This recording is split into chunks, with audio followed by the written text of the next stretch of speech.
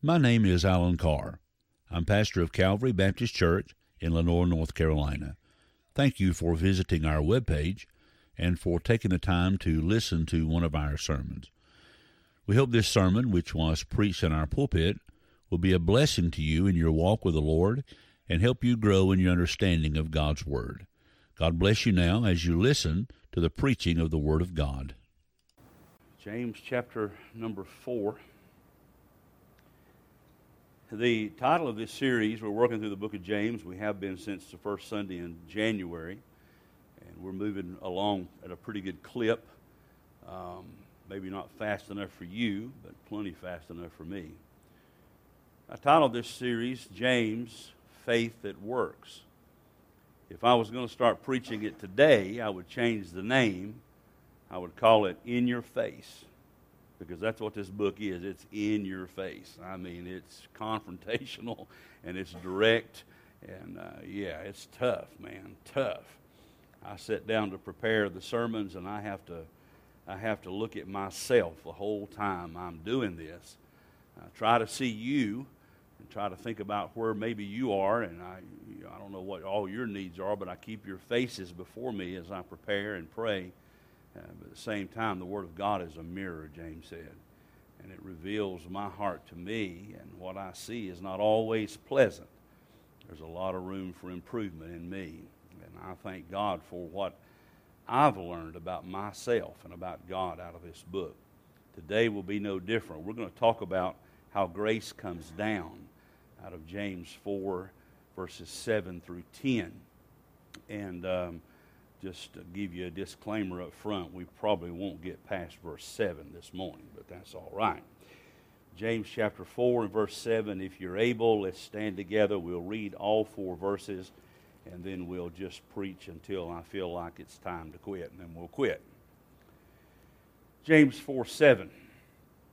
James says, submit yourselves therefore to God. Now the word therefore, you know, every time you see that in your Bible, try to figure out what it's there for, right?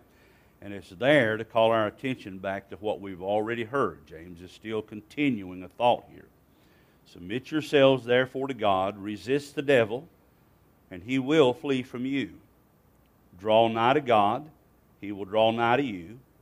Cleanse your hands, ye sinners, and purify your hearts, ye double-minded. Be afflicted and mourn and weep. Let your laughter be turned to mourning and your joy to heaviness. Humble yourselves in the sight of the Lord, and he shall lift you up. You can be seated. You know, water's an amazing substance, isn't it? I mean, you think about it, water's a blessing. I would say water is one of the greatest natural gifts that God has given us. It's the best thirst quencher we possess. There's nothing like water to quench your thirst. It's essential, necessary for life, whether it's animal life or plant life. Water is an absolute necessity. And water is something we have on our earth in abundance. In fact, for us here in America, clean water, good drinking water, there's an abundance of it. There's no shortage. Thank God for this life-giving, thirst-quenching water that we have. And water's an amazing substance and has some pretty interesting properties. One of the properties water has is that it's subject to changing conditions. All substances are. But water in its natural state is in a liquid form. But if you take this water and you boil it, it turns into steam. If you put it in the freezer, it'll turn into ice. It's subject to the conditions that are around it. In the wintertime, we get it in the form of snow, sleet. Sometimes we get hail. Sometimes we get rain. But it's all water. Water's all around us all the time, and we don't always think about it. Something else amazing about water is it always assumes the shape of the container in which you place it. Doesn't matter what container you put it in, water's going to assume the shape of it, right? Okay, I mean, it's in this bottle. I could pour it out into something else, and it would assume the shape of that container. That's what water does. What I want to focus on is this property of water and kind of build from that the thought I want to give you today. Water always seeks the lowest level. That's something about water that I've noticed. It always seeks the lowest level. The rains come down on the mountains, and the waters collect in small streams.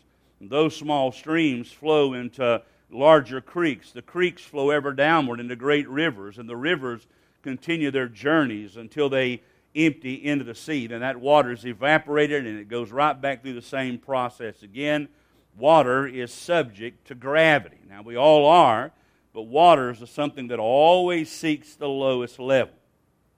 And the connection I see between water and what James says is that grace resembles water in the way it comes down to us. James is talking about grace. He finished verse number 6 by saying, God resisteth the proud, but giveth grace unto the humble. And he continues building on that thought of grace in verse number 7 and beyond. There's a certain gravity involved with grace. Grace always begins with God in heaven. And then grace works its way down to us in mighty life-giving rivers which bring peace and blessing and joy and life and goodness. Grace is a wonderful thing. Now, James just told us in verse 6 that those who humble themselves under God's authority experience His rivers of grace flowing into their lives. In the beginning, this grace comes to us in the form of saving grace. God's grace comes down to us, to a lost soul, providing a river of life-giving salvation. Through grace, a dead sinner is raised to new life in Jesus Christ and set on a new path to the glory of God. And after the sinner is converted, that river of grace continues to flow into the life of the believer. When Jesus in John 4 was speaking to a woman he met at Jacob's well one day, in the course of their conversation, Jesus tried to get her to see, and He did, that the religion she was looking to for salvation was a dead religion. In John chapter 4, verse number 13, Jesus said this. He said, whosoever drinketh of this water shall thirst again. And Jesus was referring to Jacob's well in the physical sense. She had come there at the noon hour to draw water. But He was referring in a metaphorical sense, or by sense of illustration, to the religion she hoped would save her. And Jesus told her in that verse you see there, whosoever drinketh of this water shall thirst again. I put that up there to point out the word drinketh. The word drinketh is a verb, and it means to drink, right? In that particular verse, it is a present tense active voice verb. You say, what in the world does that mean? Well, here's what Jesus was saying to her. He was saying, you can come to this well and drink and drink and drink and drink and drink and drink and drink and drink and drink and drink every day of your life. But you're going to get thirsty again. Some point during this message, I may open this bottle of water because my mouth gets dry. And I'm going to take a drink of this. If I don't drink it during the service, I'll probably drink it after the service. But this water is going down my gullet to quench my thirst. The problem is, when I get home, I'll have to have something else to drink because I'll be thirsty again. Throughout the day, I've got to keep going back to one well or the other to keep refilling my tank and quenching my thirst. And I drink every day that I live, and so do you. All of us drink, whether it's coffee, tea, soft drinks, water. All of us drink something, and we put water in some form into our bodies throughout the day. And no matter how much we put in, we always get thirsty again. And that's an illustration of the futility and failure of human religion. Because a person can keep all the rules and do what they're told to do as part of their religious process, but they're never, ever satisfied. There will always be a thirst for more. And why is that? It's because human religion can never satisfy the soul. Because the religious person will never know when they've satisfied all the commandments. They'll never know when they've kept all the rules. They'll never know when they've kept all the regulations and obligations. They can never be sure they're right with God. There will always be more rules. There will always be more conditions. And human religion lacks the power to save, and it lacks the power to satisfy. Now, in connection with that, Jesus went on talking to this woman after telling her, you got to drink and drink and drink and drink and drink, and you're going to keep on drinking, but you're going to keep on getting thirsty. in the next verse, Jesus said, "But whosoever drinketh of the water that I shall give him shall never thirst. But the water that I shall give him shall be in him a well of water springing up into everlasting life." Now, if you'll notice, that verb drinketh there is the same word. It's just in a different tense. In that particular verse, and you don't care about this stuff, this is nuts and bolts, but it's in the aorist tense, active voice, and the aorist tense is kind of like our past tense, except it has ongoing consequences into the future. So what Jesus said in verse 13, you just keep on drinking of this well, you'll keep on getting thirsty. But if you take one drink of the water that I have, if you'll let me give you one drink out of my well, you'll never be thirsty again. You will be forever satisfied. One drink from my well will satisfy you now, and it will satisfy you through eternity. That is a blessing, and that is the power of God's grace. That woman took the drink Jesus offered her. She drank from His well. And when she did, she was radically changed. She was eternally saved from her sins, and she was perpetually satisfied. Now, these statements illustrate for us the power of God to save and sustain His people. When the Lord redeemed us, ladies and gentlemen, He placed within us an artesian well of grace that continues to satisfy the soul forever. But hear what I'm about to say. Just as it is possible to dam the flow of a river and reduce its volume, the same is true with grace. You can build a dam and reduce the flow of a river to a trickle. You can do the same thing with the flow of God's grace into your life. When we allow sin and rebellion against God to reside in our hearts, we can dam up the flow of God's grace into us. That's what's happening in the church to which James is writing. Their sin, their petty disagreements, their self-centeredness, their lust for more that he catalogs in the first verses of this chapter. All of those things had stopped the river of grace from flowing into their lives. And James comes to them with a stick of spiritual dynamite intended to help them demolish the dam that is staunching the river of grace so that the grace of God might flow unimpeded into their life once again. If they're going to enjoy that river of life-giving grace, then they must take the steps James lays out in the verses we've read today. And these verses teach us how grace comes down to us. I wonder, do you want grace for your daily life? Do you want grace to overcome sin in your daily life? Do you want grace to live for God and to walk for Him in this world and to flesh out what God did in you when He saved you by His grace? Do you want God's grace to be a mighty, life-giving, growth-inducing river flowing into you and through you to reach others for the glory of God? If you do, you got to learn how grace comes down.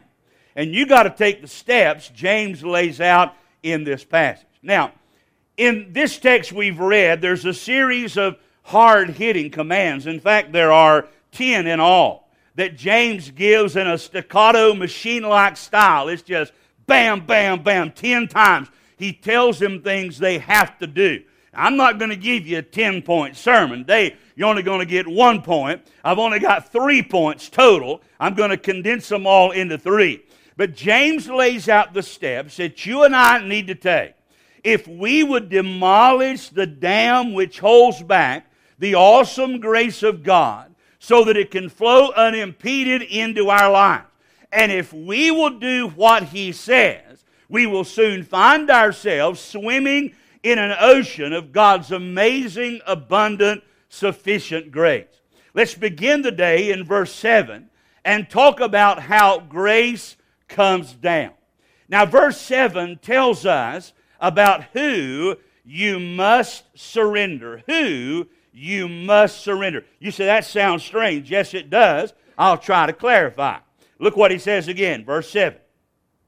He said, submit yourselves therefore to God. Resist the devil, and he will flee from you. Now, this first step that James outlines here, it confronts every one of us at a deeply personal level. There are two commands here. Submit to God, resist the devil. Now, these commands on the surface appear diametrically opposed one to the other. God over here, the devil over there. But the fact is, the second command flows naturally out of the first. When you do the first, you will automatically do the second. And if you don't do the first, you will automatically not do the second. So let's examine what James has to say. The first command there is submit yourselves, therefore, to God. Submit is a military term, and it means to arrange yourself under. And it refers to a person of low rank assuming a position of submission under a superior officer. In this case, the superior person is God, and the person of lower rank is you, and it's me.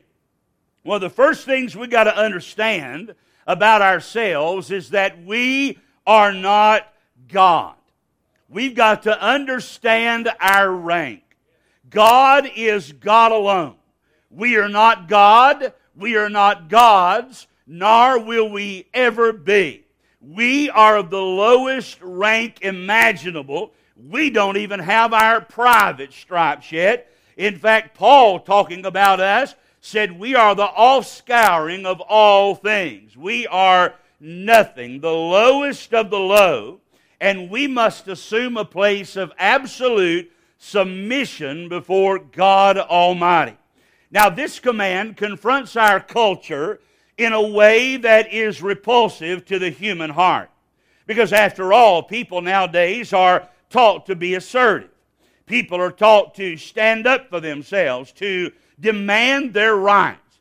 There are people who actually pay big money to attend classes on assertiveness and dominance. They go and sit through lessons on how to set themselves above others. I wonder how many people would pay to attend a class on humility. I wonder how many would pay to attend a class on submission.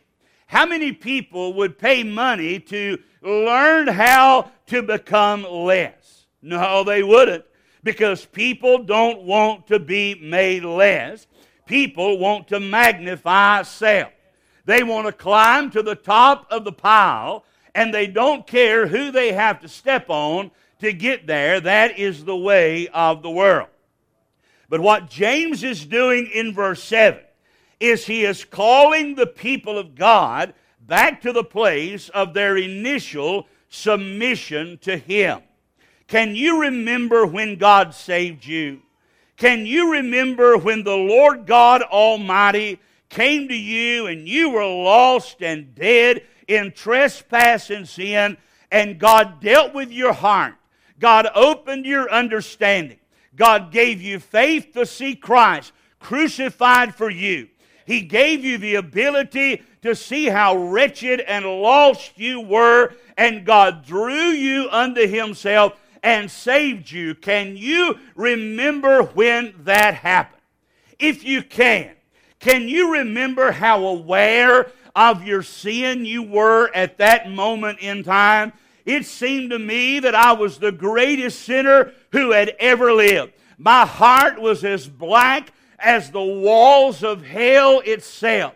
I was dirty and unclean, and I knew that I was wretched and deserved to die. Do you remember how unworthy you felt at that moment? Do you remember the fear that was in your heart as you wondered whether God would even save you? I mean, hey, listen, do you remember how you had done so much wickedness and you had done so much evil and committed so much sin that there was no way God could save somebody like you? Do you remember how it felt to see yourself as a sinner? Did anybody but me think in that moment of time that they were the chief of sinners? Do you remember that? Do you remember that? Can I say this to you? That is to be our everyday experience. We are to never get over that. We are to never forget who we are. We are to never forget what we are, but we do. Do we not?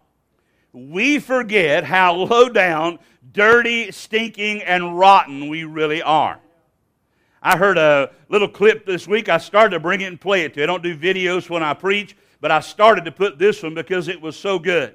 Dr. R.C. Sproul was in a conference, and they were having a Q&A session. And somebody in the audience asked the question, and the question was, why was God's punishment on Adam in the Garden of Eden so severe? Why was God so harsh? And Dr. Sproul's a pretty calm dude. He's a Presbyterian guy, and he's kind of laid back usually. But man, he flew into a rage. He said, harsh? He said, the problem with you to ask such an idiotic question is the problem with the whole modern church. He said, we don't know anything about God, and we don't know anything about ourselves. Because if we saw how holy He is, we would understand how wretched we are. I added that last part. And that's the truth. God is holy, we are not, and we need to remember that. But we want to succeed. We want to excel. We want to be on top. We want to be recognized. We want life to run according to our rules. We want to be in charge. And when life doesn't go as we want it to, we can come to resent God because of that. I mean, when others do better than us, we can resent God. When our health fails, you and I sometimes rebel against Him. When a loved one dies, we get angry. When people hurt us, we carry that hurt in our hearts and grieve over how poorly we have been treated. When we don't get our way in life, we very often become just like the prophet Jonah, who did not get what he wanted when he went to preach in Nineveh. Let me tell you, God sent him down there and told him to tell those people, yet 40 days and Nineveh shall be destroyed. He went in and preached, and he didn't want a single one of them to get right with God. In fact, he didn't want to go anyway because he hated them, because he was a racist. He wanted every one of them to die and go to hell. And God made him go, and he went in and preached, and then God did a great miracle of grace and saved an entire city. And Jonah went out and sat down on a hill, and he pouted because he didn't get what he wanted. God even let a gourd grow up and provide shade to the pouting prophet. And he sat there in the shade of that little gourd, and he had his lip pooched out, and he was mad. He sat there waiting for God. Maybe God's going to come by and destroy the Ninevites anyway. He was upset. God sent a worm to eat the gourd and let it die. And Jonah got mad because the gourd died. He was more concerned over a dead gourd than he was over a whole city full of lost people. He wasn't getting his way. God came to the prophet and said, "Doest thou well to be angry?" And Jonah answered, "I do well to be angry even unto death." He didn't care. He just wanted his way. And isn't that how we are? And when we don't get it oftentimes, we'll pooch out our lips. We'll get pooch mouth disease and brood in our anger and rebellion against God. When we act in such a fashion, we build a dam between ourselves and the good grace of God, and we restrict its flow into our lives. When we pout because things are not as we think they should be, we hurt nobody besides ourselves. And folk, I'll tell you, such an attitude is not submission to God. It is rebellion. It is an attitude that says, I wish I was God, then everything would go my way. The challenge for us today, and I'm already about out of time. Where'd it go? The challenge for us is to remember who God is. I am not God. You are not God. God and God alone is God. We have a duty to submit to Him. We are to assume a subordinate position under Him. We are to yield to His authority in our lives. We are to submit ourselves to Almighty God for us to be saved from our sin. You may believe different than me. Doesn't really matter. Brother Tony was talking earlier about what people think. Brother, who cares what people think? It makes no difference what anybody thinks about anything. All that matters is what God thinks. Right? It doesn't matter what anybody thinks. I don't really care what people think. Hope you don't. If you do, get past it because it doesn't matter. When God saved us from our sins, you and I had to submit to the Lordship of Jesus Christ. I'll say that again. You had to submit to the Lordship of Jesus Christ. Jesus is not like the buffet down at AJ's. You don't go up there and say, well, I'm going to have some green beans and rice and gravy and a piece of chicken, and I'm going to get me some of those little steak pieces, what do you call them things? I don't know what they're called. I'm going to get me some of that and put on my plate, but I ain't getting none of that squash, and I'm not getting none of them butter beans. I don't like that stuff. When I go to a buffet, I got options. I got choices. I'm in control. I can do what I want to. When I come to Jesus, I don't have options. He is the Lord Jesus Christ. I may not understand what that means, but I've got to be willing to humble myself to Him and receive Him as my Lord, be willing to repent of my sin and accept Him as my sovereign commander and yield to His authority in my life. And that does not stop after I'm saved. He is still my Lord. From day one to the day I stand before Him, He will always and forever be the Lord Jesus Christ. And if you are saved by God's grace, you are God's slave. And we have no right to demand anything. God has every right to demand our absolute surrender and obedience. Here's what Paul said, "What, know ye not? That your body is the temple of the Holy Ghost, which is in you, which you have received of God." Watch the next phrase. "And ye are not your own." Did you get that? You don't even control yourself. You do, but you shouldn't. "For ye are bought with a price." The price of our Lord's death for us on the cross. "Therefore, glorify God in your body and in your spirit," watch the last phrase again, "which are God's."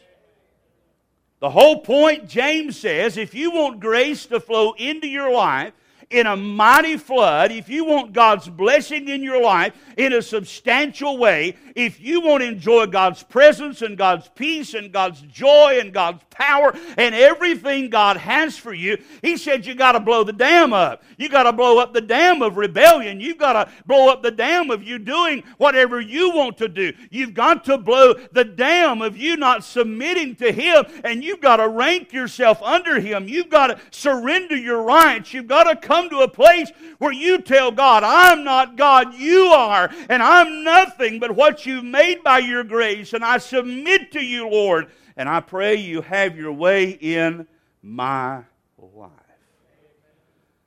That's what it takes. That's the first essential step. The rest of what I'll talk about next time, didn't even get verse 7. Thought I would. The rest of this tells us how to build on that. Because the first essential step is submitting to God. And what I think we miss in the church today is that this has become, we don't like to admit it, but church for many people has just become a religious society. We come in and we go through our motions, we do the things we do around here, and we don't put a lot of thought and heart into it. And then we go back out and we just pick up where we left off and do the things we want to do. We live by our schedule, we follow our plans, and we do all our stuff, and we hardly ever give God much thought in our lives. But He's our commanding officer, right? In fact, it's more than that. He is our owner. And my first step, if I want to please Him and be in a place of favor and be in a place where I can enjoy the mighty river of grace, is I have to submit. I have to stand at attention before Him and wait for His orders and then do what He tells me without question, without complaint, and without talking back. He wants me to submit. He wants me to yield. He wants me to recognize His rank and understand my place, which is under His foot. I don't think we do that. I really don't. If we did that, it would show. It would show in how we treat His house and how we treat one another and how we live our lives. If we did that, we would have God on our hearts more than we do. We would always be listening for our commander to speak. We would be waiting for His orders. We would be yielded to Him all the time. But we've done our church thing today. We came to church on Sunday morning. We have checked the box. Got that done this week. Been to church. Got that done. Mark that off. Move on down the list. Now go home and eat a little lunch and watch a little football and check the back of my eyelids for cracks, and tonight kind of take it easy and, just lay around, and then I'm going to get tomorrow and do my thing.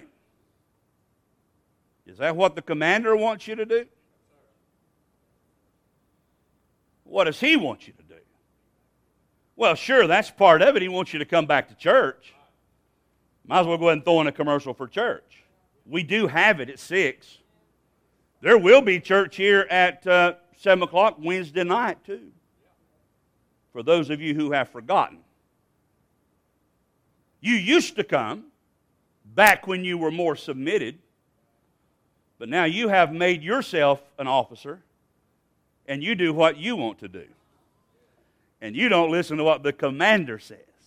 But that's not all God wants you to do. Go to church is important, and I'm not going to judge you. You do what you want to do. If you want to come, come. If you don't, stay home. It's between you and God. He'll call you on the carpet one of these days. That's none of my business, really. But it's deeper than just coming to church. It involves a minute-by-minute submission to Him, whereby I'm always seeking what God wants me to do, and I'm trying to walk in His favor, neglecting myself, denying my lust, denying my pleasures, denying my will, doing what God wants me to do above all things. That's what submission's about. It's about being always available, always plugged in, always listening, always waiting for what He has for me to do. And I'll be honest with you, I'm like everybody else. I struggle with that. I struggle with that. Because there's things I'd like to do. There's things I want to, get done in life. My goodness, I need to work on my yard. Who's got time? I'm preparing sermons nobody remembers. That's what I do, man. That's all I get done. There's other stuff I want to do, but my commander said preach, and so preach is what I got to do. Right? I don't know what else to do, but I still struggle. Have a hard time, and it's these minute-by-minute decisions, this minute-by-minute closeness, this minute-by-minute submission. It's a hard thing for me, and I'm sure it is for you too. And we need to work on that to reach a place where we are yielded to God, where everything is out there, and we're holding nothing back, but we have submitted ourselves to God. That's how you get grace. Not saving grace, but day-to-day living grace. I call your attention back to what he said in verse 6, and I am done. Brother Bobby, head this way, so I will quit. But He giveth more grace. But He giveth more grace. Wherefore He saith, listen again, God resisteth the proud. The proud being those who are self-sufficient, those who stand in themselves. He resisteth the proud, but giveth grace unto the humble. Those who rank themselves under, those who assume that position of subservience, those people who assume that position of a servant at His feet, God gives grace to those. Are you those? If you're not submitted, you ought to come talk to Him about it. Better yet, y'all just submit and live it. Amen? Let's stand. You have been listening to a sermon from Calvary Baptist Church. Thank you for taking the time to visit our webpage today and to listen to our sermon. Please check back often for new content. We'd love to have you visit with us at Calvary Baptist Church. The church is located at 1369 Blowing Rock Boulevard Northwest in Lenoir, North Carolina. Our Sunday morning worship begins at 11 a.m., Sunday evening at 6 p.m., and Wednesday night at 7 p.m., and you would be welcome at any of our services. Thanks again for listening, and may the Lord bless you, is our prayer.